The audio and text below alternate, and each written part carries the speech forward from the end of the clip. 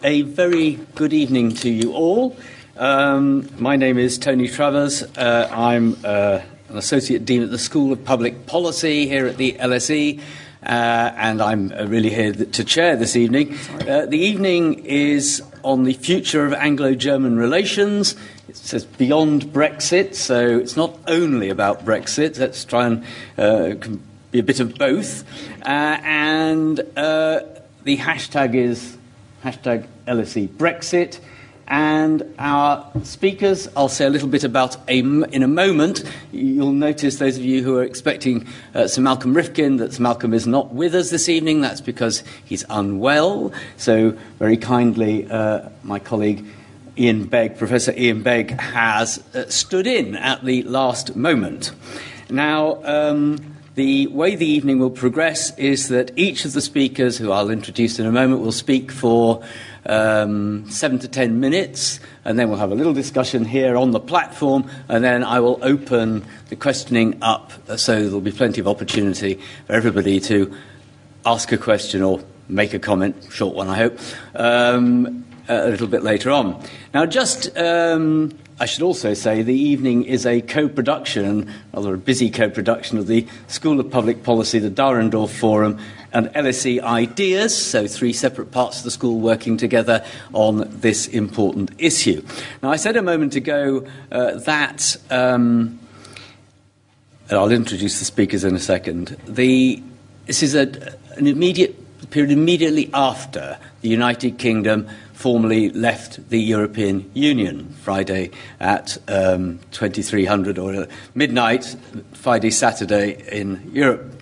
And against that backdrop, this is an important time for the UK and for all the countries of Europe and for the EU 27 as a new relationship is established. It's the end of one series of relationships and the beginning of new ones. And I think there are very few people in the UK or the EU who don't wish these relations to function and to flourish effectively hereafter, but nobody equally pretends that there won't be a period of rebuilding and rethinking and, trying to look for opportunities where people thought there were threats and try to downplay some of the threats. So it's an important moment of resetting, not just for the UK, but for the whole of the continent of Europe. And as many as have observed, whatever your views in the UK about Brexit, Britain remains geographically and in many, many, many other ways European. So that is a sort of widely understood issue. Anyway, I want to introduce our speakers this evening, and I'm going to go through their entire biographies, but in the order they will speak. So Dr. Norbert Röttgen has been chairman of the Foreign Affairs Committee in the German Bundestag since 2014, and from 2009 to 2012 was a federal minister for the environment, nature conservation, nuclear safety, and has been a member of the German Parliament since 1994. Baroness Pauline Neville-Jones is a Conservative member of the House of Lords, sits on the Joint Security for National Security Strategy, and has been member of a number of committees in the House of Lords, and was David Cameron's National Security Advisor and former Minister for Security and Counter Terrorism.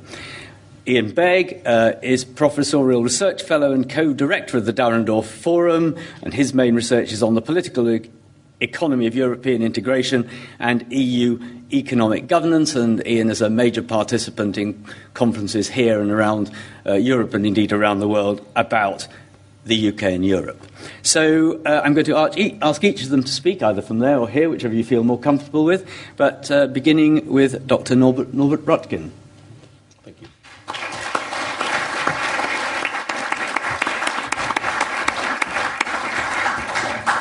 Professor Travers, thank you so much for the introduction. Dear colleagues in the panel, ladies and gentlemen, of course, it's always not only a pleasure but an honor to be invited to the theatre. So thank you very much for joining this exchange on the future relationship we are going to have. It's only for one reason why I want to tell again, as I've done over the course of the last years time and again, why I have opposed vigorously Brexit It's just a short mentioning of that, not for the cause of looking backwards, but for another reason. I have opposed Brexit because I have seen it as contrary to the law of geography, to the geopolitics and the geopolitical revolution, which has started round about 5 years ago, and contrary to our shared values. My message today is, after Brexit has become a reality, that nothing of these arguments has changed. They still exist. They are also valid today. And my conclusion now is that it's not the time to look backwards. Of course, I joined a dinner on Friday night, and of course it was a sad moment. We did not come together, did not gather because of exchanging our sadness on this event. It was by accident that this group of people were together, and of course it was the mood of sadness then. But I think we may preserve this feeling. But now, for politicians and for citizens, it's now about to shape the future. And let us keep in mind what we thought to be so essential in opposing Brexit. At least these were my main arguments, to be the foundation of shaping the future relationship.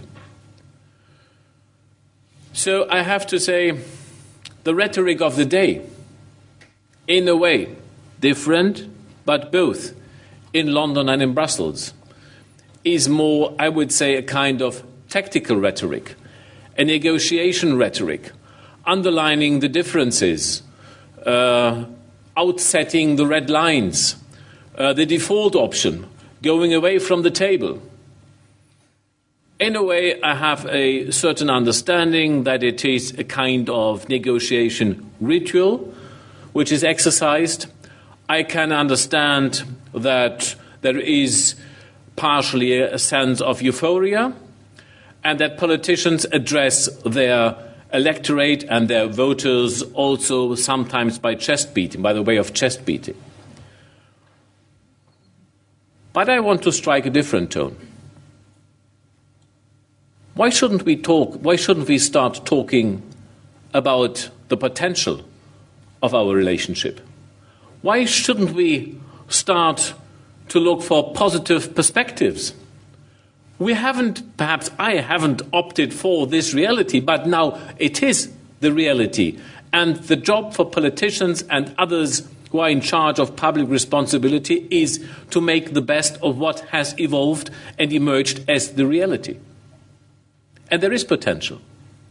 This is the reason why my colleague Tom Tugendhat, chairman of the Foreign Affairs Committee of the House of Commons, and I have today published in the German daily FAZ and the Times the proposal to work out a German-British treaty of friendship, which is not seen in competition to the EU-Britain negotiations on trade and other and different issues and areas.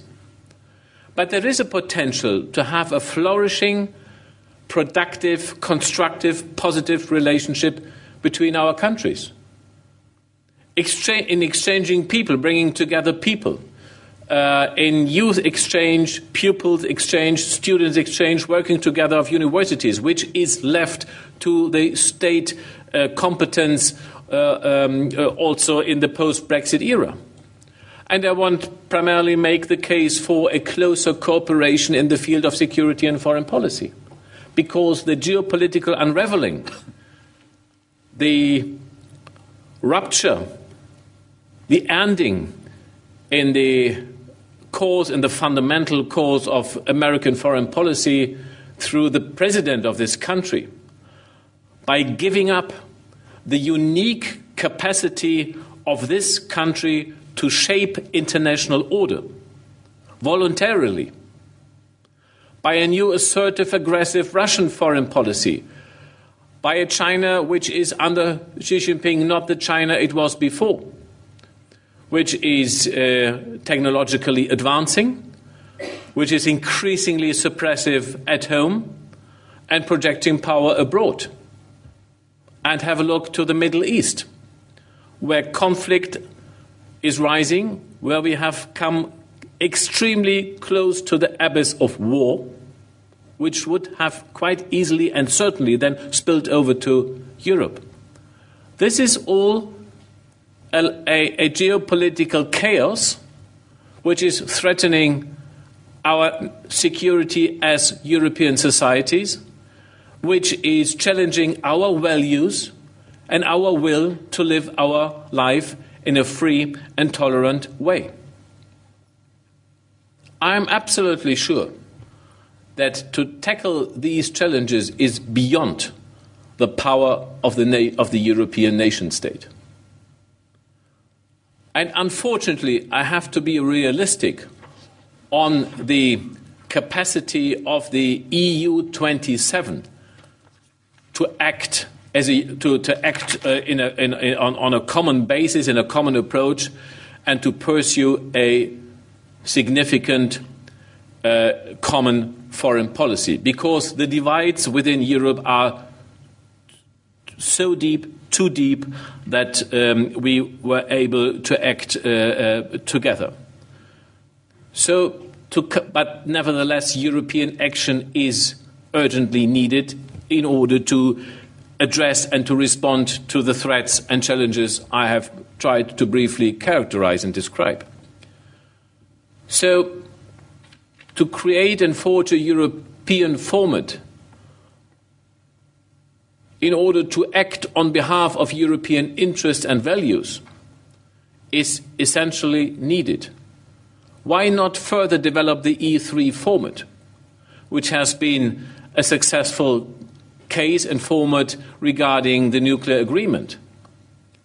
Of course, I know that the new American policy has thwarted this agreement by imposing sanctions with secondary effects. But nevertheless, the case that Germany, France and Britain have worked together and have achieved significant success and accomplishments is a fact. And coming together, joining forces, select foreign policy challenges in order to forge a group of the able and willing on behalf of European common interests is something which is on the cards and has to be done, and which is possible and needed. Such a group, of course, would not understand itself as an exclusive group. It should be open to others. But what we need is to overcome the paralysis by just starting to act in favor of our values and interests. So my prime message is we should not indulge in looking backwards, but we should soberly analyze what is possible today. We should see the potential of shaping a positive relationship. My last remark. I have perhaps expressed some understanding for tactical rhetoric and so on, but there's also a danger.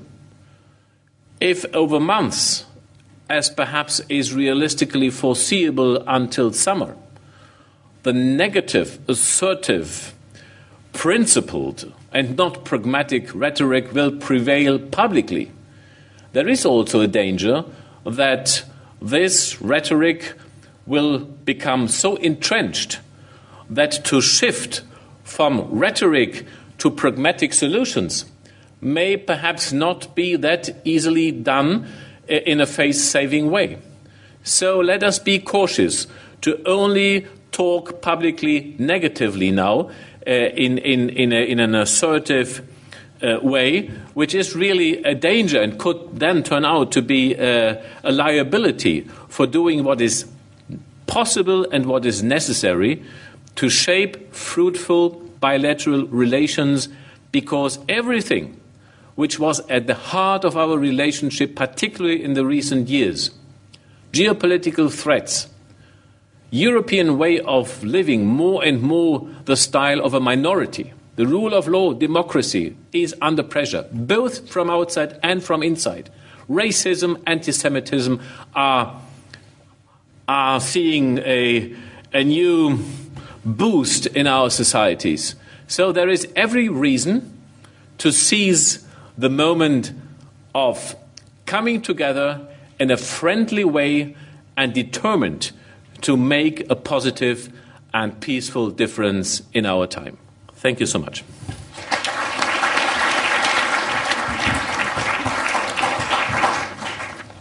Well, good evening, everybody.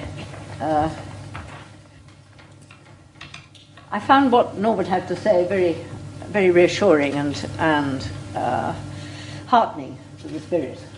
That there is a desire in Germany to wish to continue the relationship with this country on as full and as expansive and as valuable a basis as possible. And that is that on? Can you hear me? Is it? Yeah. Probably hold this right angle. I won't wave it around. But to start again, I found what Norbert had to say very, very reassuring and comforting, in the sense that there is a strong voice in Berlin that wants to see a continuation of a strong and positive relationship with this country. He's right, I think, to say that the next 12 months may stand as something of a barrier and a difficulty, insofar as I fear that there are going to be some quite tough and harsh words said across the divide, and obviously in connection with the working out the future relationship between the UK and the EU. And I'm going to say something about that in a moment. But I just want to say something about bilateral relations between countries. It's I'm a former diplomat, and it's a fallacy, I think, that we have a tendency to think that bilateral relations are what passes between embassies or passes between governments. And you might, if you take it more widely, it's also the bilateral trade relationship. And all of those things are very important, and I'll come back to them. But for an awful lot of people, Germany playing England is a lot more important and a lot more interesting than any of these so-called technical things that we do. And I see absolutely no reason why the sporting relationship, the cultural relationship, and indeed the educational relationship actually shouldn't continue to be a very vibrant part of our bilateral dealings. Indeed, I would hope that one of the backdrop, the political backdrop, might spur those who are involved in that kind of exchange actually to make even fuller use thereof. And the idea that Tom Tugendhat and Norbert are putting together seems to me to be a very good thing and could encompass quite a lot of topics which would help actually increase those aspects of the relationship which are not subject to outside, potentially counter influence. Having said that, I think there are things that we can do together. I do want to look at some of the things that might get in the way, which I think we have to be realistic about. I think that it's hard to see, in the short term at any rate, that the bilateral relationship will trump some of the things that we're going to have to deal with in the context of EU-UK. And in particular, I think the trade relationship is going to weigh fairly heavily. I'm actually going to give you two scenarios, because I don't think that it's necessarily there's only one outcome in all of this. Indeed, part of the problem of discussing this relationship at the moment is it's very, very hard to see where things are going to go. And there are a number of possibilities. The one I would describe as being the negative possibility is that we attempt to trade and we attempt to have a commercial relationship which somehow rests on our existing patterns of economic and commercial activity, with the underpinnings actually pulled away. because that is not going to be very successful. I think it's undoubtedly the case that some of the trading that we do, and we are two nations that are engaged very much in exchange of manufacturing goods, component parts for this country.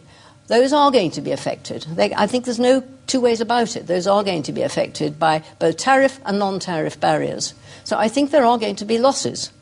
And I think and Norbert will correct me if I'm wrong, but people like David Davis peddled the theory at the beginning that the BDI, the German Confederation of Industry, would rush to the barricades and say, of course, we've got to put this right and help help overcome these barriers and change EU laws. I think that's nonsense. The head of the German Federation of the Car Industry, Herr Wissmann, said, and I think this dispels the truth, which is that the maintenance of the customs union and the single market are the most important thing. That means you're not going to start bending it, for a departing country. So I think we must accept that there are going to be losses. But if you look further out over the next 10 years, I'm not so sure that it will be such a negative picture.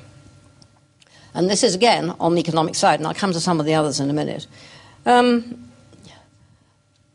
think despite the fact that the Prime Minister seems to want to choose a path which is going to inevitably result in divergence and argument, I think if you look at the way in which our respective economies are likely to develop over the next 10 to 15 years, I think we are entering a new commercial and economic era.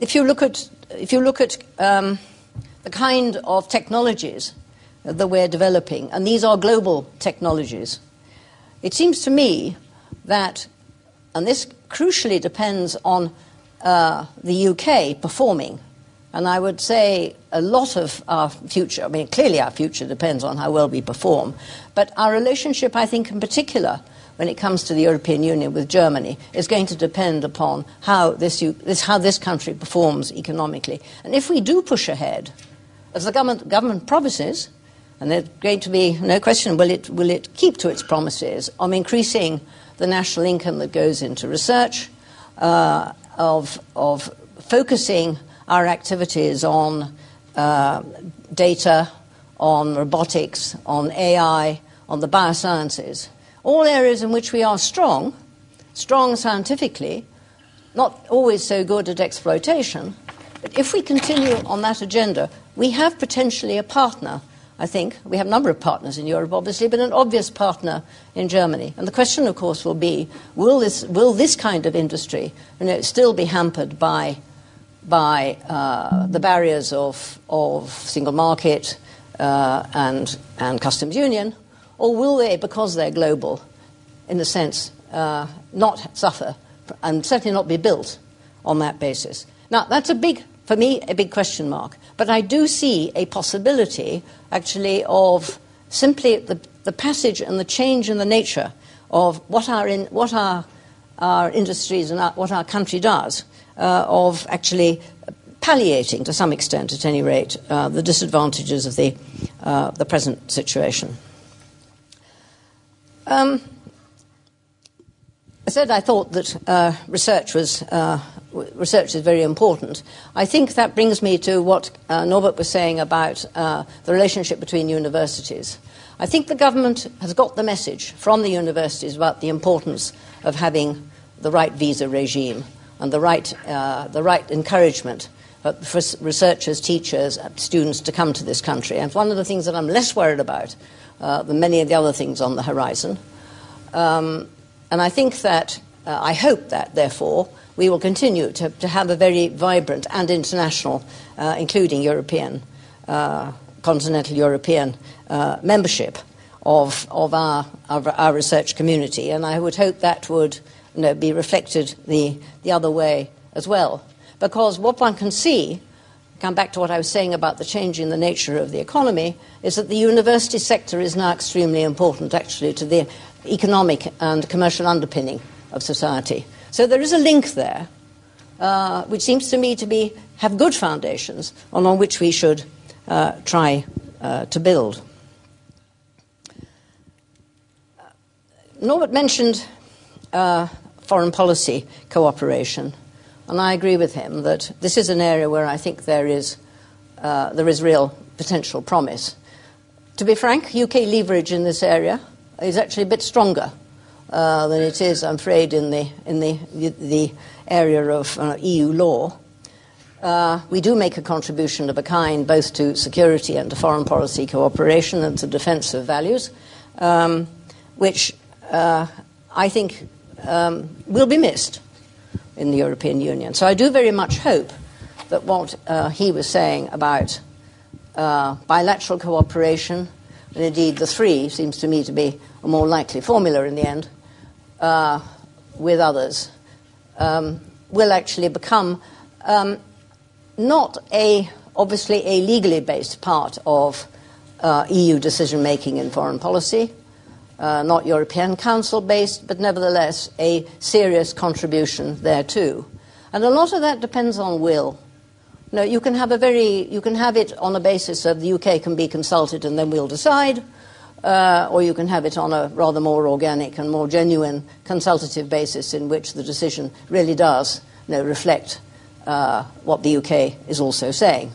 I think a lot of that has to do with how we approach each other, and that's where I worry about the kind of language that may pass between us in the next 12 months. And one of the things that I think it would be very helpful, therefore, to do is to try to develop the foreign policy side alongside, and not wait until it's all done, not wait until we've had our row over the EU relationship, but try and develop some of the positive parts of the relationship at the same time. And there, perhaps, I hope we can look to Germany to be an encouragement on the EU end. I just want to say one other thing, which is very much in our minds because of what happened over the weekend in Streatham, policing, counter-terrorism. Another very important part of our membership for the EU, for the UK, actually I think important to other member states. Difficult in the sense that it's based on EU law, by and large, whether it's Europol or the, what do you call it, let's forget its name, the arrest warrant, and some of the features of border security, airport security, airline security, all of those things to which actually the UK has been a prime leader. There are real losses for both sides, I think, if we don't find a way of allowing and permitting the UK to have really good access to these mechanisms, despite being a third country. And I would suggest that is an area where the EU should not stick to the rules in the tightest possible definition, but actually himself find a way out. But Norbert, correct me if I'm wrong. If we don't find a way out, we will find that we cannot get people back from Germany because German law does not permit extradition. So unless your courts would take action, there wouldn't be none. So that is an example of the kind of difficulty we're likely to face even from our best friends. So what do I conclude? Well, it all depends, frankly. I think we can have a good outcome. Not the best, I'm afraid you haven't got a lever here on the platform. Not as good as we could have, but I do think there are ways actually of surmounting some of the difficulties if the will is there. And I do think we should not ignore the likely passage of events and change in economic structures, which we will all have to face up to, and which I would hope will provide the basis for cooperation rather than for rivalry and dissension. Thank you.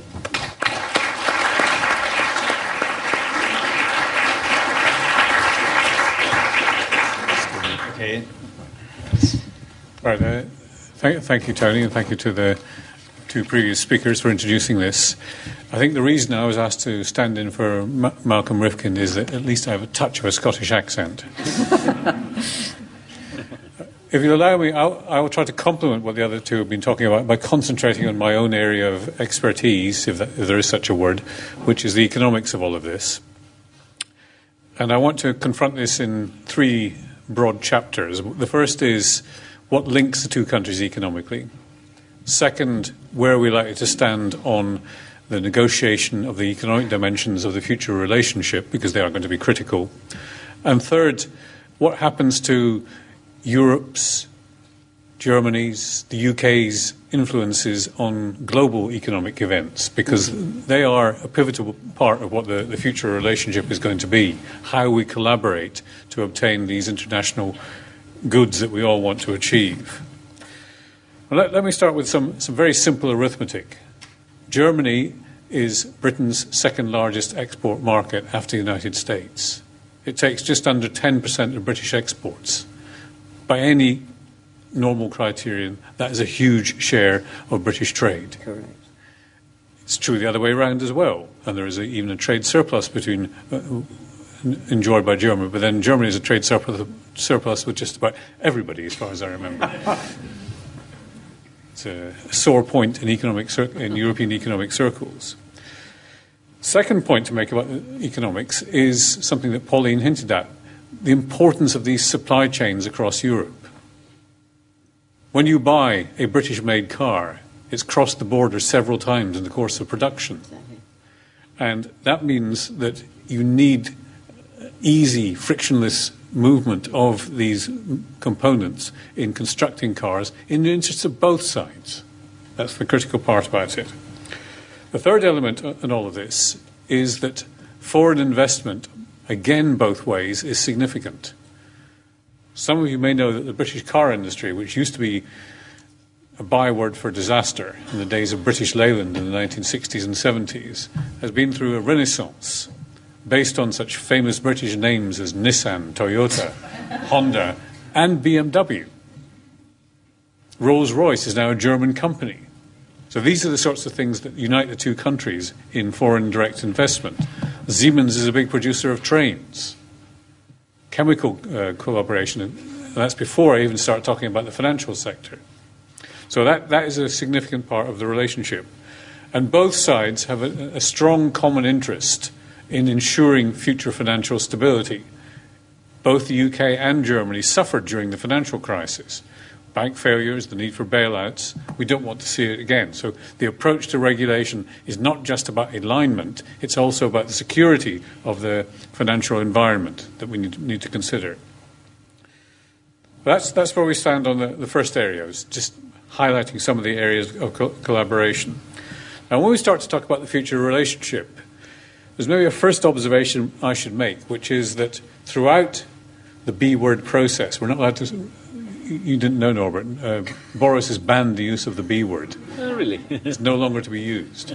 There's no longer leavers and remainers. There's only people these days or something.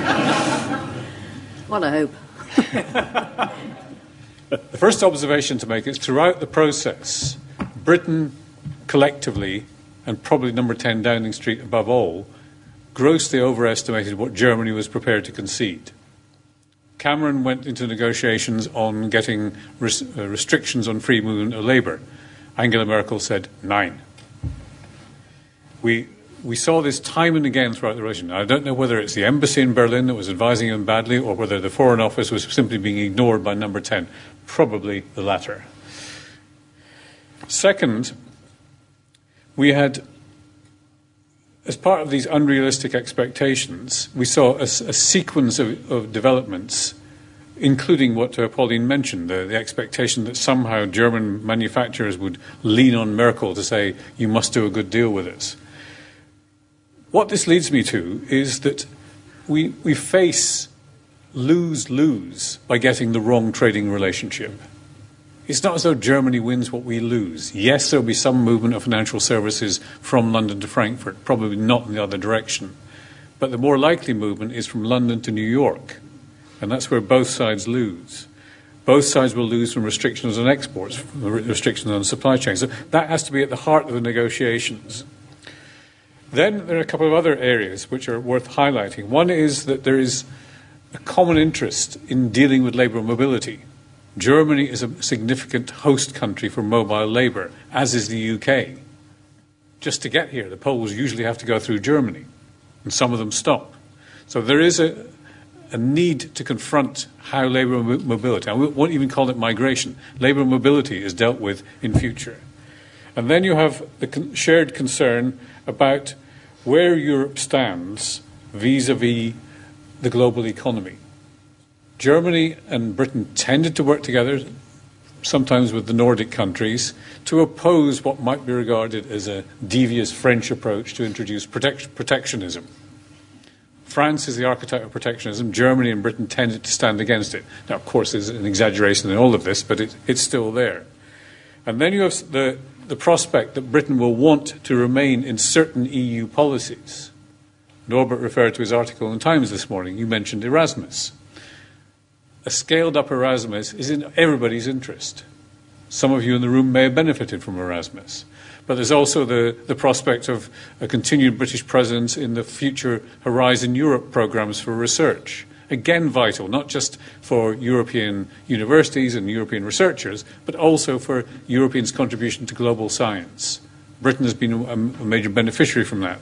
So there's a long area of dossiers that need to be negotiated with care to avoid disruption, economic disruption. And then I turn to Britain, Germany, and Europe in the world, where, again, we see a large number of areas of common interest where we would expect to work globally. Now, I won't get into Iran, because that's the foreign policy experts' area. But on economics, consider the threats to multilateralism. What's been happening is that American pressure, and it's not just Trump, is pulling the US away from the multilateral norms that dominated the post-war economic settlement. Britain, Germany, the rest of Europe are now working not just amongst each other, but with China and India to try to redress this, to deal with the problem that the World Trade Organization now lacks a dispute settlement, because the last remaining judge on the appellate body is a Chinese one, and you need 3 to settle any disputes. So something has to be done to deal with this, and Europe is pushing collectively. The UK, I think, will want to remain as part of that push. I can probably say next to nothing about the next topic, environmental, climate change. Germany and Europe basically agree on this, and you as a former environment minister, well, you may have had the misfortune of closing down your nuclear plants, but and therefore having to import nuclear electricity from France. But there is a common interest in getting this right. Then you have to deal with data. Europe is pushing very hard on data privacy, data security. Data is the new gold. If we don't deal with data correctly, then I think that we're all going to suffer from it. And the hegemony of the American big tech companies, the FANGs as they're called, Facebook, Amazon, Apple, Netflix, and Google, this is something that is going to be a dominant feature of the transatlantic negotiations. Europe and the UK have a common interest in this and getting it right. And last, there is something that was briefly mentioned. The US use of extraterritorial sanctions, the secondary sanctions. We had it recently in Germany where the Nord Stream 2 pipeline was stopped, a Swiss company doing it, because the Americans said to the Swiss company, if you continue to build this pipeline, we are going to ban you from our markets. So what's going to happen? Gazprom will do it instead. It may take a bit longer, but it will still be built. It's a ridiculous proposition, if you think through the logic of it. Europe collectively also needs to consider its position vis-à-vis China, which is making long-term strategic investments through the Belt and Road Initiative that Europeans collectively will want to work to either complement or look at differently. So, again, a common agenda on the global level. So what do I conclude from all of this? Very simple, really. We need to work together. We need a future relationship. And that future relationship is in our mutual interest. Since I'm co-directing the Dahrendorf Forum, it may be appropriate to deal with this by considering that it's partly about how we deal with populism. Dahrendorf once said, populism is simple, democracy is complex. Thanks.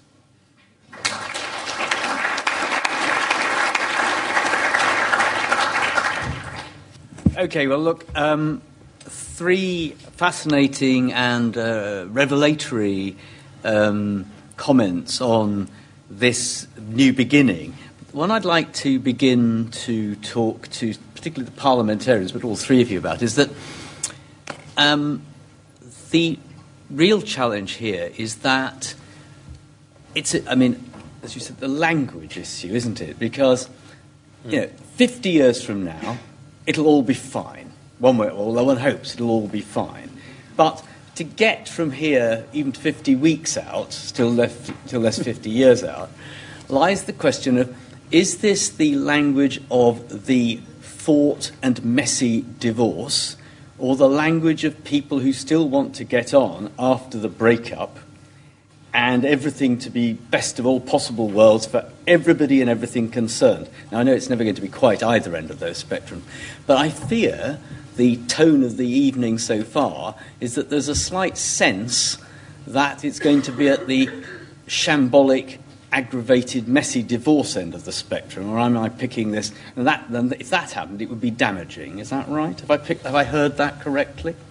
Absolutely. So at least there is then a danger that the language creates political reality, yep. And that it then will damage the necessity of doing cooperation in the mutual interest. There is a danger, I think, and we have to be aware of that danger. I think in a way, tactical language addressing the audience is how politicians sometimes behave. So it's not that a surprise at all, I would say. However, not addressing what, for example, you have just outlined, that there is a need for cooperation. And if we did so over months and a long time, only addressing the negative, walking away, this is my red line, or from the European side to convey a certain punitive element into this conversation, would be the exact opposite of what is really needed in our mutual interest. And the danger that language is in a way at the heart of politics and framing people's mind, I think we should not underestimate that danger. Pauline Neville-Jones, you'll have heard your share, as everybody in Britain will have, vibrant language. Do you agree with that analysis? I mean, I agree exactly with what Norbert has said. We need the cooperation, and the agenda spelled out here, demonstrates that. I think we're on different agendas. I don't actually think this is the road we're going down at the moment. I think I have to say, I don't admire the way either side negotiated the first round. I do not admire, actually, the way the EU played its hand. I certainly don't admire the way we did. But we're on, I think, the same. We're talking different language. The EU seeks its leverage through, adhere to the rules. This is the single market, this is the customs union, these are the rules. If you want to trade with us, you've got to obey our rules. And the UK is saying, don't care about your rules. Don't care. No, it's our fish. We'll come on to those later. That's right. This isn't the framework for a dialogue. It's a framework for a hell of an argument about what we're going to talk about and how we're going to talk about it. And I fear, that is how we're going to start out. Now, whether at some point there'll be a change of direction, well, I might hope so, but I'm not confident. So I think we may end up in this, Canada, if we're lucky, and Australia if we're not, position. And I do think, that is more likely at the moment than all the stuff that we've heard about how we need to do this and do that. Sure, Iain won't want to explain the Australia relationship, which is a new one, really, isn't it? A British public policy discourse. It's WTO. Yes, sorry, I thought. Thank you. Yeah. Okay. So, and Iain, is there any hope? You've watched these negotiations, and as an academic from the outside, that the need to appease internal, so in the UK, and I'm sure this is true in the EU as well, within country messaging how is there a way of sort of dealing with that across boundaries so that it isn't always about appealing back to your own people or your own hardliners in your own country? Because that's where it all comes down, what it all comes down to, isn't it? Well, let me try to inject a note of optimism, just to, even though it's the dog days of February, with the following 2 points. The first is that for the Brexiteers, they've got the big prize. The big prize was withdrawal. Once withdrawal's done, there is an argument that you can move on to thinking about the future, because withdrawal has been dogging British politics not just for the last 4 years since the referendum, but for a long time before that. It's done. It's over for the indefinite future. Therefore, there's no longer that question lingering in the background of could there be a way of undoing the Brexit, of countering the referendum vote, having another referendum, all these things. And that may just allow us to concentrate minds. I know I'm being maybe Ponglossianly optimistic in this. The second thing to say is that there is at least likely to be an element of learning by doing, by looking at the mistakes of the first round of negotiations. The articulation very early on at the Lancaster House speech by Theresa May of very strict red lines which closed off negotiating space. That was a clear mistake. That from the EU side, it was maybe trying to dominate the timetable and the sequencing so much in a way that was counterproductive. There's also the personalities involved. I have never been a great fan of Boris, but I would say this for him, that he clearly seems to have got on far better with the crucial European leaders than Theresa May ever did. And that may alter the chemistry of the negotiations in a way that we really don't yet know is going to happen. So that's my 2 elements of optimism. Can I just comment on that? Of course. I think the chemistry of personalities is important. And Boris is full of surprises, so he might surprise us. Where I worry is, Theresa May, you're quite right to say she put down some red lines which made life a lot more difficult. But she then tried, having done that, to stick actually to minimise the impact of Brexit. By saying, yes, well, we are going to remain aligned. We are going to remain aligned. And that's been thrown out of the window. And I think we should be clear-sighted about it. I think he means it. And I think the Brexit camp, how powerful are they? Good question. But I think there'll be quite a strong tendency, even if the Brexit camp itself isn't as powerful, there will be a strong tendency, if I read the parliamentary situation correctly, for the Tory party to stick together for quite a long time in the early stages. They're not going to.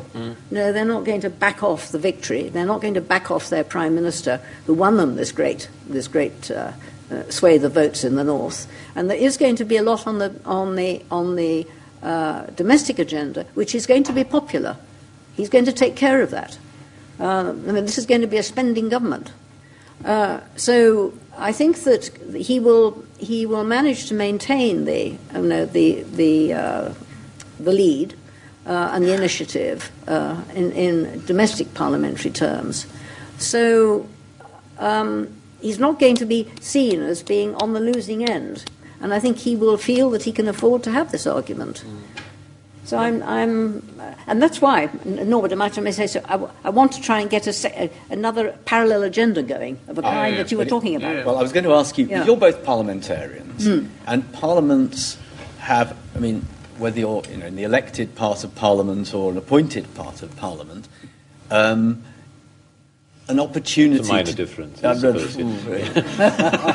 Just thought just for the avoidance of doubt. We're going to disappear in due course, I can assure you. But the point is, Parliament can act, and Parliament has committees that can you're both members, distinguished members of committees, and they often are much more depoliticised. Even in the UK, parliamentary committees and Lords committees particularly are completely depoliticised, or nearly depoliticised. So is there a hope that parliaments, the two respective parliaments, can act as a brake on the spicier end of the way this could go, the least, the more aggressive way? Yes, of course. We can raise our voice, and I would say this exactly is the reason why the two of us have done so today. I'm also quite critical time and again on German foreign policy and how we perform and so on.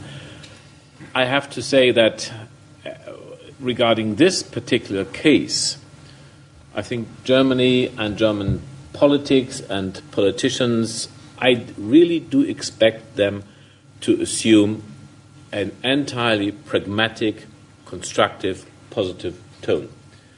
There is no, of course, I would say a big majority considers Brexit to be a mistake by historic measures, and we can't understand how people can vote for leaving, particularly in these times. But there is no negative sentiment left. I think we want to grasp opportunities and shape it positively. So I think there is not a major problem in Germany. However, there might be more than it was in the past when it came to the Brexit decision. There might be more differences and nuances within the European camp than before. Sure. So I think there is no sentiment of revenge and punishment. It's nearly not existing in Germany. And so we have to contribute to forging a sensible European line. Because, if I may use the opportunity to contradict again your optimism, you mentioned now withdrawal has been accomplished. You could also make the argument that now what is at stake is to finalize, to accomplish the withdrawal, which means that it's an important issue not to follow European rules, not to be engaged in a level playing field. So to have your free. So now the essential topics are at stake, and this is the one thing. And the second thing, which is perhaps also we should be aware of, is that Boris Johnson certainly thinks that he has chosen the right approach by assuming a tough rhetoric before Brexit, a tough rhetoric on the Europeans, and then striking a quite pragmatic deal. That's possible. And so perhaps he could be he could consider to do it the same way, by being tough in rhetoric and align with the hardliners and seeking a pragmatic solution at the end of the day. However, there is a danger then that it doesn't work a second time. Yeah. And that everybody on both sides, that he will infuriate and strengthen the hardline camp perhaps among the Europeans, and that the face-saving pragmatic solution is jeopardized by this approach. So I think we have... and this is another argument why parliamentarians, I think, should raise their voices, should cooperate also in this period of executive and governmental negotiations, and bring in their urgency for acting in a pragmatic way, which does not fight the fights of the past, but tries to do something good for the future. I think there's space for parliamentarian activity. And in the UK, do you think UK Parliament can act as a sort of moderator, or at least an overseer of the view from a moderate position? Or have the last 2 years damaged that? I wish I thought that was the case. I mean, just at the technical level, the government has passed legislation of the kind that actually doesn't any longer give Parliament much of an oversight of the negotiation. That's the first thing to say. Secondly, is with the big Conservative majority, as I said, this is a young party with lots of new MPs who are not actually going to go and stuff the leadership in the face as their first act. So you're going to get followership for quite a long time. There will be arguments, I'm sure, but with the neither opposition party has a leader at the moment. I mean, the Prime Minister can do more or less what he wants. That'll change. Nevertheless, it'll take time and then the numbers aren't on the side of the opposition. So I've no doubt there will be argument. I mean, and I think Parliament's dander is up. Yes, so this isn't going to be a peaceful period, I don't think. But the Prime Minister's voice carries very, very, very loudly. What I do think is that what the Prime Minister is not prepared to do, I think, is to advance in these negotiations with a sort of assumed obligation to obey the rules. I think that's what he's really biffing at. Because there will be areas where we will align. But he's not going to have it as a matter of obligation. This is going to be the UK's choice. And as he tells us, grandly, some of them will be even better. But I think there will be alignment in certain areas. So that remains to be seen, exactly which ones the government chooses and where it chooses not to do so. And that's not entirely clear yet. So I don't think everything is going to be very, very difficult. But whether in the end there will be enough of a corpus actually to have this Canada-style agreement rather than any other, or something rather high-grade Canada-style, I think that's what remains to be seen. I'm not sure that how we start out will tell us much about that. I think there may well be, when July comes or post-July, they really will have to settle down and think exactly what they do want by the end of the year.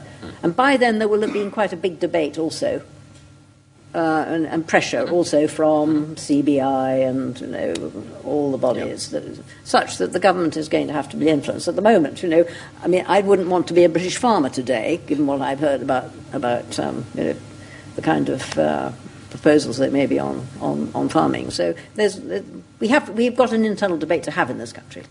Okay, I'm going to come to the audience there. I just want to ask Iain, he's the economist here. I mean, some of these economic consequences, not a single one of them has directly affected any citizen of the EU 27 or the UK thus far. There's been some slow movement since 2016, less investment. Actually, trade is up, but complicatedly. But if there were, if some of the economic consequences of Brexit were to feed through in reality, let's just in the UK or in one or other of the EU countries, parking the fisheries industry yet again, which is a major determinant of all of this, obviously. Do you think that would begin to change the politics a bit, a real economic impact rather than an invisible one? I don't think it would be an aggregate economic impact. I think it would be I mean sectorally. I do mean sectorally. I'm going to answer your question differently. Yeah, I don't think it would be an aggregate sectoral one for the EU as a whole. It would be much more localised. Yes, what I mean. But it is the impact. I'm sorry, I didn't explain myself clearly. It's my fault. Some of the impacts would appear in a sector and therefore in places that would begin to produce a political response, because there's been none of that really so far anywhere, has there? Because nothing's happened so far. Everything's still aligned. We're still effectively, having left the EU, all the laws the same, all the economy. So it's when an effect fed through to a sector in a place, be it in the UK or in the EU 27, would that suddenly produce a dose of reality, do you think, into the political system? Yes, and the reason I say it's going to be localised is that if you look at what's in prospect for Ireland, especially in a no-deal scenario, Ireland is really in desperate trouble if there's no deal, because its trade goes through the United Kingdom. And they're already trying to set up connections to northern Spanish ports and French ports, but that will take a long time. So that direct impact will be there. I think as well that we need to consider that Brexit only happened 20 minutes ago. Yeah. We haven't yet seen any significant economic consequences. If there were to be a big employer closing down, or not so much closing down as no longer making the next big investment, let's say one of the car companies, that's when the local impact will become profound. Yeah. And because that's in areas that this time around voted Tory for the first time in generations, the backlash from the political perspective could be significant in that. That said, however, I wonder if I could just come back on 3 very quick points. The first is that the power of the Prime Minister is enormous now. He doesn't need to worry about the ultras in his right wing nor does he need to worry about the Europhiles, because they've all left the party. Nearly all left the party. No, that's not true. Well, That's not true. they've left Parliament. Those that are most in the front line. Second, on the 13th of December, the day after the election, the mood in the country changed enormously overnight. I think you must not underestimate that mood change, because it is going to be a significant part of the political redevelopment of the UK as a result of this, unless the sorts of things we've just been talking about arise. And what is the mood change? Now is it unified, more unified? Yeah. What is it? Brexit's a done deal. It's a done deal. Passed, yeah. Well, now we move on to something about okay. the future. That change has been very, very prominent throughout. And the third thing I'd say is that any idea that the UK is going to constitute Singapore on Thames is pure nonsense. Okay, well, that's a good point of agreement to turn to the audience. A question here, and I see another question there. So one here, one there. Do you need this microphone? No, well, we've stolen the only. Sorry. Thank you.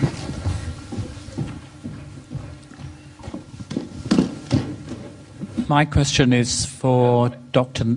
Norbert Röttgen. I'm very concerned about... Please tell us who you are. Oh, yes, sorry. My name's Richard Debenham, just an OAP. But I'm very concerned about the negotiations we're going to be having, if indeed they are negotiations and not a shouting match. And I'm concerned that we're fed a lot of propaganda by way of generalisations about the EU. We're told that you stick to your hard lines. You never agree anything until the last minute. But in any negotiation, it's helpful to know how the other side see you. And I just wonder, what is the EU's view of Britain? I mean, do you see us as perfidious Albion or bumbling Britain, or are we perhaps quite constructive and cooperative? I don't know. I'd be interested to hear. Okay, we'll take another question. Okay. We'll allow you and the minute to think about the Yeah. elegant way you're going to answer that complicated question. And have you got the microphone yet? Oh, there's no battery, so we can bring the first mic. That's the third question. We take three. Bernard Casey from Frankfurt on Main and various other places as well. We have now recovered the microphone if we haven't recovered sovereignty, I'm pleased to say. I wanted to come back to the future of Anglo-German relations and beyond Brexit, because we talked a lot about Brexit and less about Anglo and German, which is what I thought we were here for. And I was interested by an analogy which has sort of been made by one of the speakers.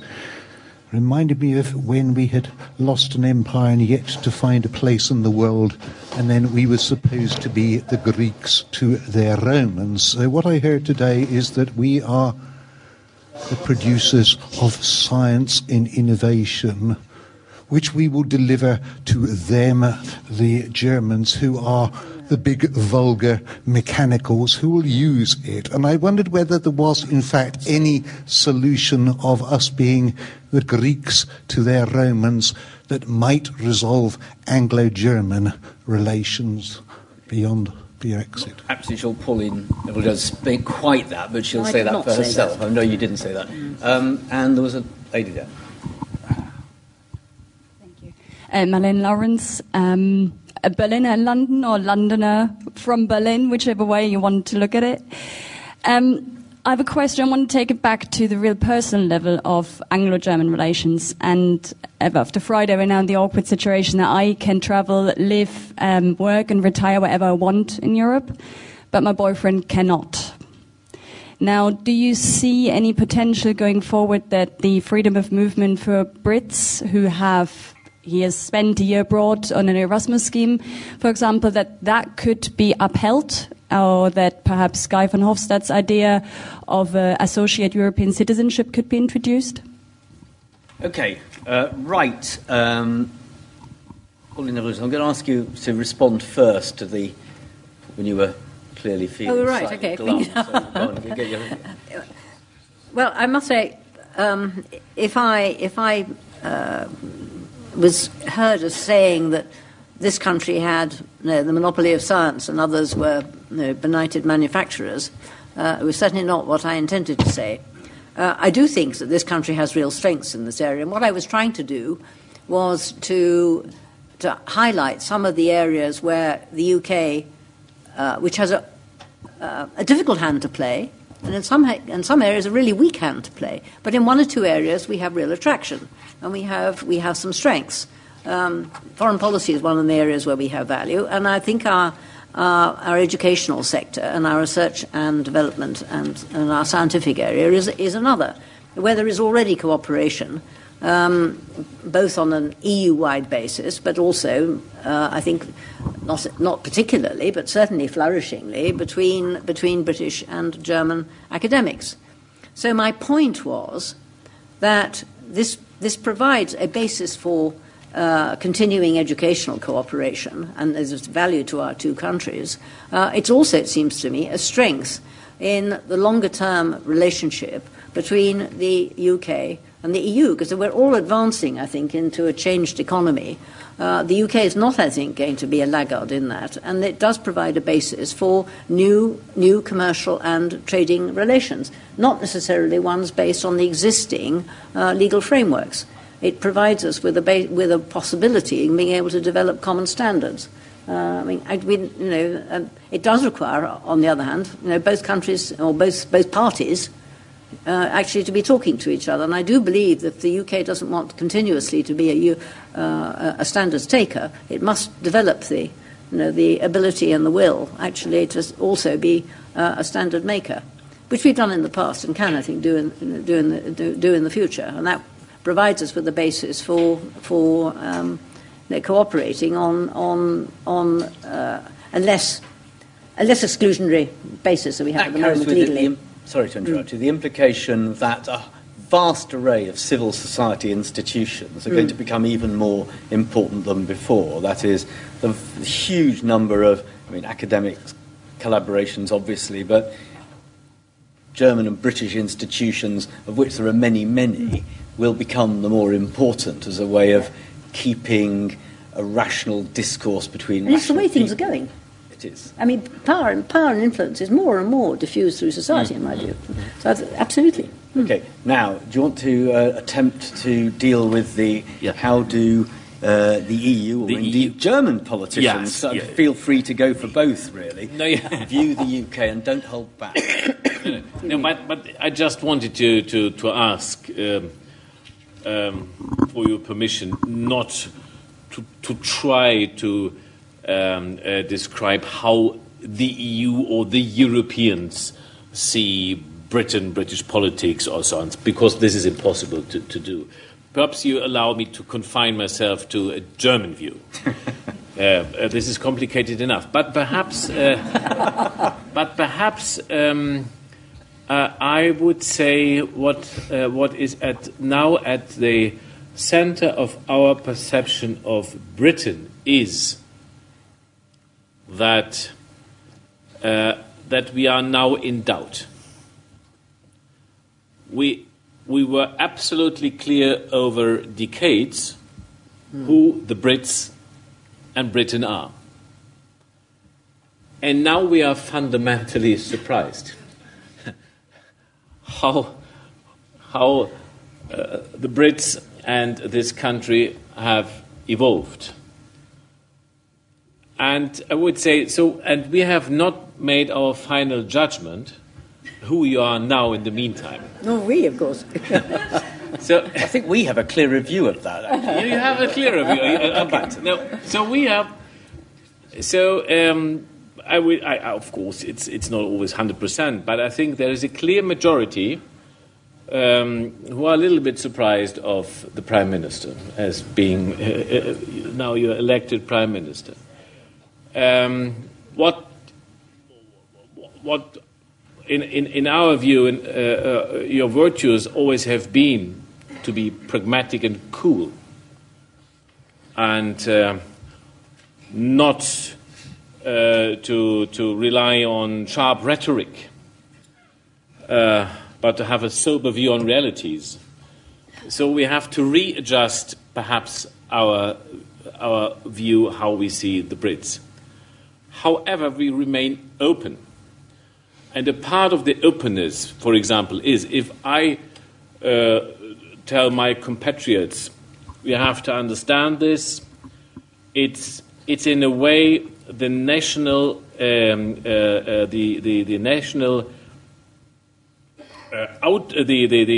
national expression of what is the identity crisis of all the Western countries, that we are shaken by the revolutionary changes around us, and societies have to make up their minds. What are the Europeans now? What is their identity? How to respond to that? That you have a lack of leadership and all these things. And in the one country it is Trump, in the other country it's Brexit, in the other it is Salvini, in Germany it's AfD. You have the divide and polarization of societies. So this is the context in which we see Brexit. But I think, so this is an attempt to describe what is happening in this country. However, if then I tell my compatriots, this is the context in which you have to understand that even the current and ensuing rhetoric. But when we approach summer, the Brits and the Europeans, both of them, will see a clear alternative, a crossroads.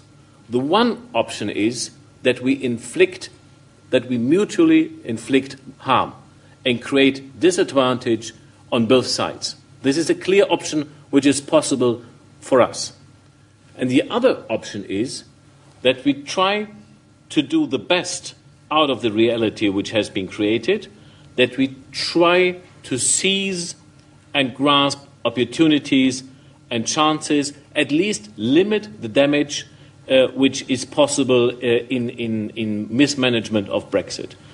And at this crucial point, the two of us, including the Brits, despite all the rhetoric, will then opt for the pragmatic solution and, of course, address the security issues because this is a pure necessity. That we, of course, are able to have a realistic view on the supply chain and the crossing components of producing goods, and that we have to address that. So that at the end of the day, we will come to a pragmatic modus vivendi, and over time it will develop, and we will then also have a good relationship.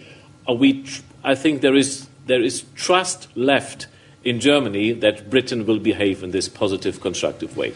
Now, before you come back to answer the lady question down here, I'm going to put Iain on notice. I want him to answer what he thinks the EU should think about the UK's politics and politicians. Good. Leave you that difficult one, come back to that. But how do you think it's going to conduct the negotiation? Well, come back to that. I just want to answer the Guy Verhofstadt associate EU citizenship point.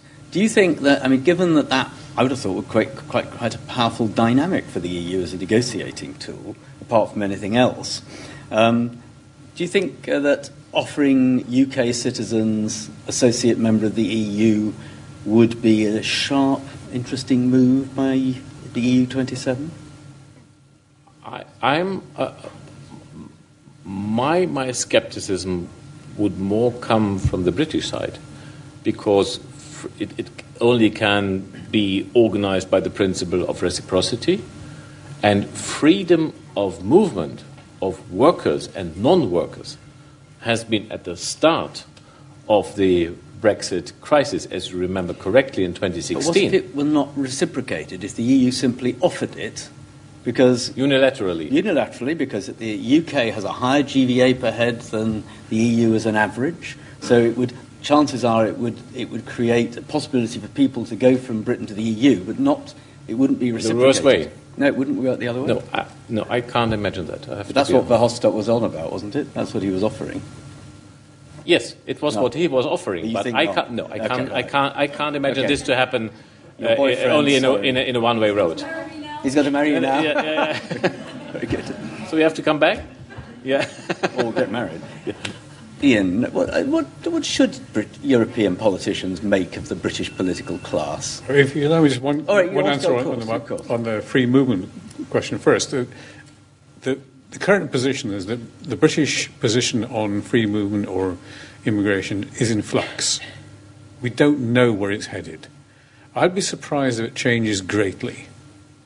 Ireland and the UK are going to remain a free movement area, and I'd be very surprised if British pressure, confronted with airports that are much more hostile to us, or arriving at the Channel Tunnel and finding you spend 4 hours having your passport checked instead of the usual 3 hours, would accept it. So I don't expect that it would be that much of a change in the end. Okay, interesting. Well, that's a bet. It's not a statement. I'm reassured to see that Norbert is swinging towards optimism now. So let me try to answer your question, what you should think. Yeah, but it's quite clear that their starting point is a lack of willingness to compromise on the integrity of the single market. And that's going to pervade the negotiation. They don't want an offshore island that's going to outcompete them for foreign direct investment. But in this sense, the Brexit vote was never for deregulating the British economy or for implementing an American social model. We're just not going to have that. So I think that's a false fear on the European side. And people like Macron have already said it. They say that if it happens, it's going to be savage for the British middle class. That's another reason it isn't going to happen. And it would be about reassurance. Yes. We don't expect it, but perhaps to have some reassurance would be nice. Now, I have some insight into this because over the last 3 years, intriguingly, I've been approached on a very regular basis by Bild Zeitung for comments on what's happening with Brexit. You can check my collection of quotes in Bild. And the other intriguing thing about this is the first time the journalist approached me, he said, I'm very sorry about this, but I must ask you your age. So I revealed what my age was, and for the last 4 years, it's not changed.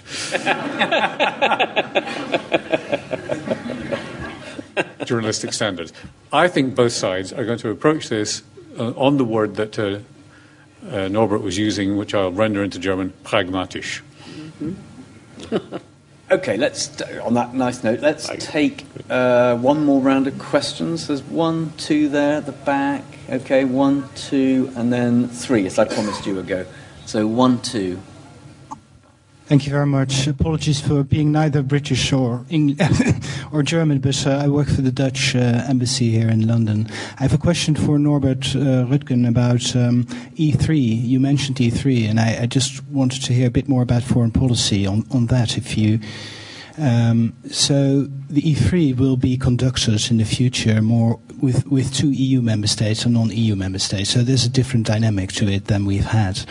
And basically, I'm interested if how you see that develop. If you think it should deepen or broaden compared to what we have seen over. I think it has broadened a bit over the past year, but how you see it develop and how it reflects, how it relates to the EU common foreign security policy. I would be very interested. Thank you. Mm-hmm. Okay, good. And just behind you, one to the left from your side. That's it.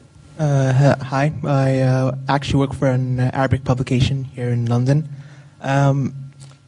My question has to do with the prospect of a possibility of Scottish independence, and if that could maybe hinder relations between the UK and the EU if other areas within a former United Kingdom become closer to the EU, and England may become isolated in a sense within the continent. So.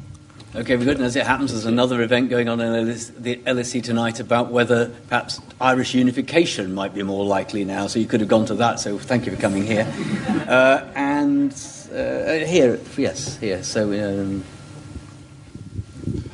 Christian Neuling, former Member of Parliament in Germany.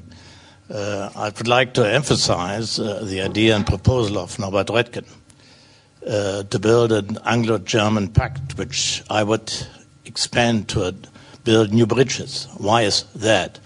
Well, I have been living now in London for a couple of years, and it took me quite a while to understand one simple fact.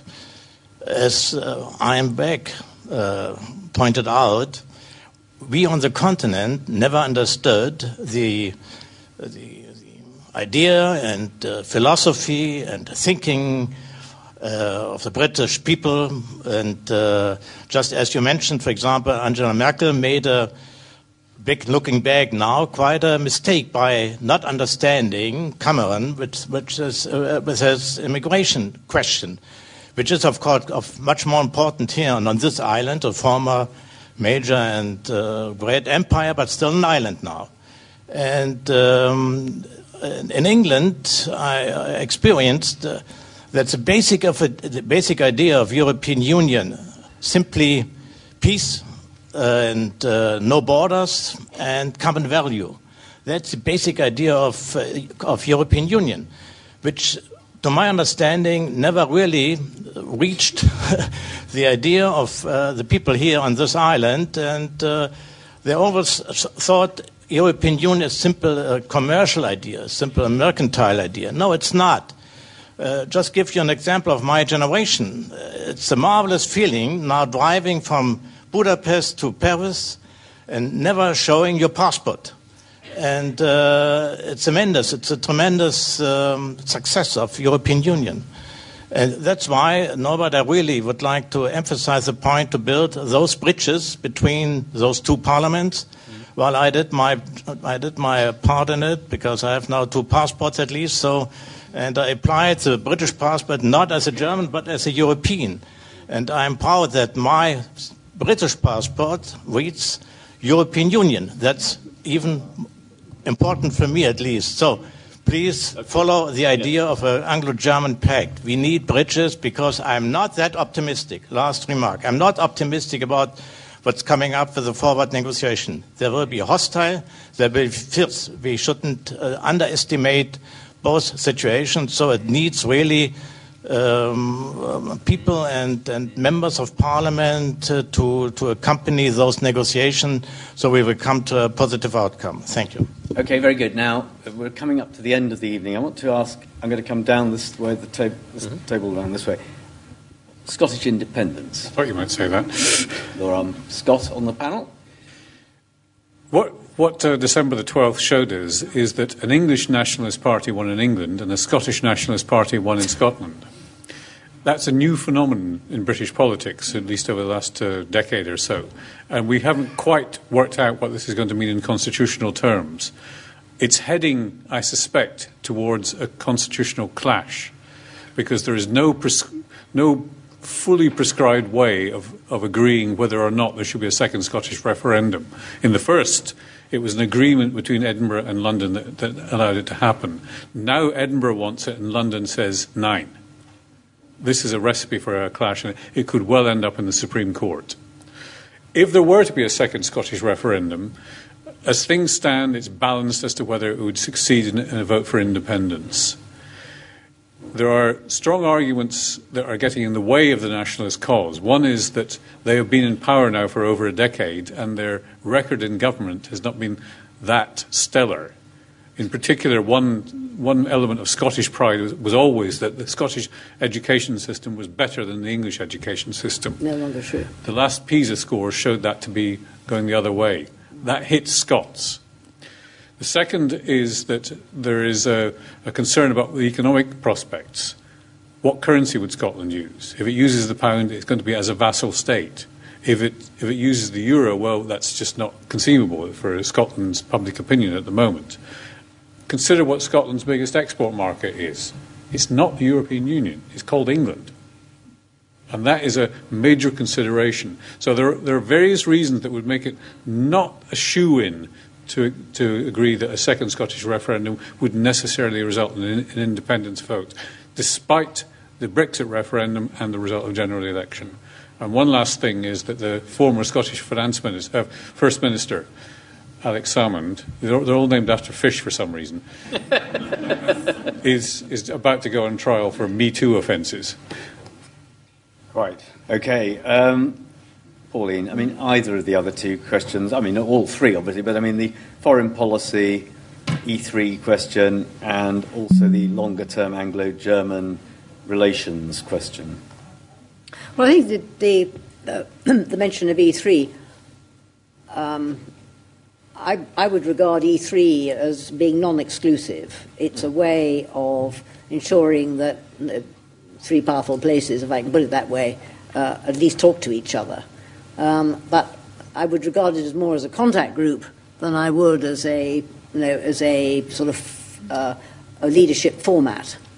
As I think that's difficult for other members of the EU, and it's a way, I think, of more binding the UK in than it is of being a sort of formal affair. Whether the UK can join in what's called structured cooperation, I think that's a good question, and I'd like to see that happen. But we'll see. This is the agenda that I would hope we could explore as being a positive agenda and get on with it. Can I just butt in? I know we're running late, but I mean, the point was made at the beginning that I don't want to exaggerate what you said, but that sort of, in some sense, the worse the rest of the world gets, the more it pushes Europeans together, including the EU 27 or the E3 and the UK. Do you see that as, in a sense, that the more challenging the rest of the world is, trade negotiations, trade policy, international relations, climate change, indeed, that pushes, given their similarity, EU countries and Britain back together again? Well, I think in the world we're developing, being on your own is not a very safe place. So I think the UK has a very strong interest in developing very strong core relations on core issues. And we got China, as a challenge.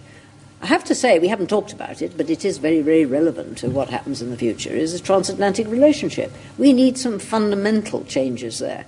We should have a Western strategy towards China. Haven't got it. Are we going to get it? How do we get it? I want to see the kind of cooperation in Europe which also strengthens, to the extent permissible with Mr. Trump around, the transatlantic relationship, and the UK can contribute to that.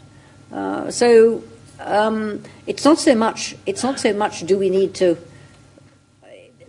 There are two things here, aren't there? There's what's the agenda going to be, and how are we going to set about it? And the set about it seems to me, if we can possibly do it, seems to me there should be some kind of understood place for consultation with the UK in the European context, and that will provide, I hope, in turn, a basis for something which means that the Atlantic doesn't get wider and wider, because German relations with Washington are not especially good. Ours are variable, but what I'm saying is that we do need actually to develop platforms of a kind that give us all some options. Important. Can I just say something about Scotland, just very briefly? Of course. No, I didn't want. I think that analysis was absolutely precise. I think what we shouldn't forget is that England took a highly non-economic decision when it voted to leave the European Union. So why should we expect the Scots to somehow be governed by sane economics? Now, in fact... Because we're careful with money. Yeah. Well... They were last time. Yes. Even so, sentiment can sway. I think, in fact, the economic realities are very, very potent in the Scottish case. So... I think that, and I think Boris is waiting until there are the elections next year in the hope and expectation that the SNP majority will begin to fall away a bit. But I think down that road, this business of having a commission on our constitution is not an accident. I think we're heading towards a federal chamber. I think my chamber is going to disappear. Yeah, I think that's where we are going. It's breaking news, actually. What? It is breaking news in UK standards. Well, yeah, I don't know about York, but nevertheless. And don't forget, when you talk about, if I might say so, Norbert, we don't know now really about the UK. You shouldn't forget we did this 400 years ago. Yeah. It isn't. Islands are different, and people on islands are different. And the Japanese are different. And there are different reflexes. You mean the Reformation? Yeah, absolutely. Henry VIII. Top. All the time. Partly a German project. But also the intercontinental relationship of the day. Yeah. So, well, actually, that is binding, and the Reformation is a German and an English then. Yeah. The E3. We have the last word, yes. The E3 and the Anglo-German pact. Yeah, okay, of course. So the E3, perhaps allow me to reiterate my conviction is that the emergence of a European actor in foreign policy, I really do believe this to be a question of to be or not to be. We have to transform ourselves from an internal project to an external project because the world has changed and we have to develop a relation to this world and have to exert an influence in order to serve our interests and values. So how to make it, nevertheless, is complicated because when it should be the hour of Europe, Europe is as deeply divided as never before. In a way, unsurprisingly, because we, all of us, are facing the same problems and our societies react with uncertainty to the uncertainties around us. So it's very unfortunate, but it's not surprising.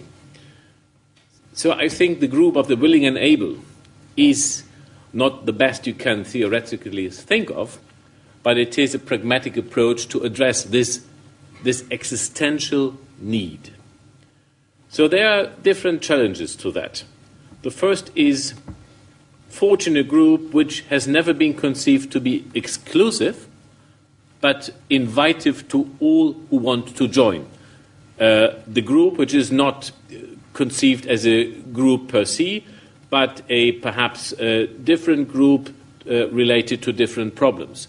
So Libya and the Middle East perhaps should include different countries.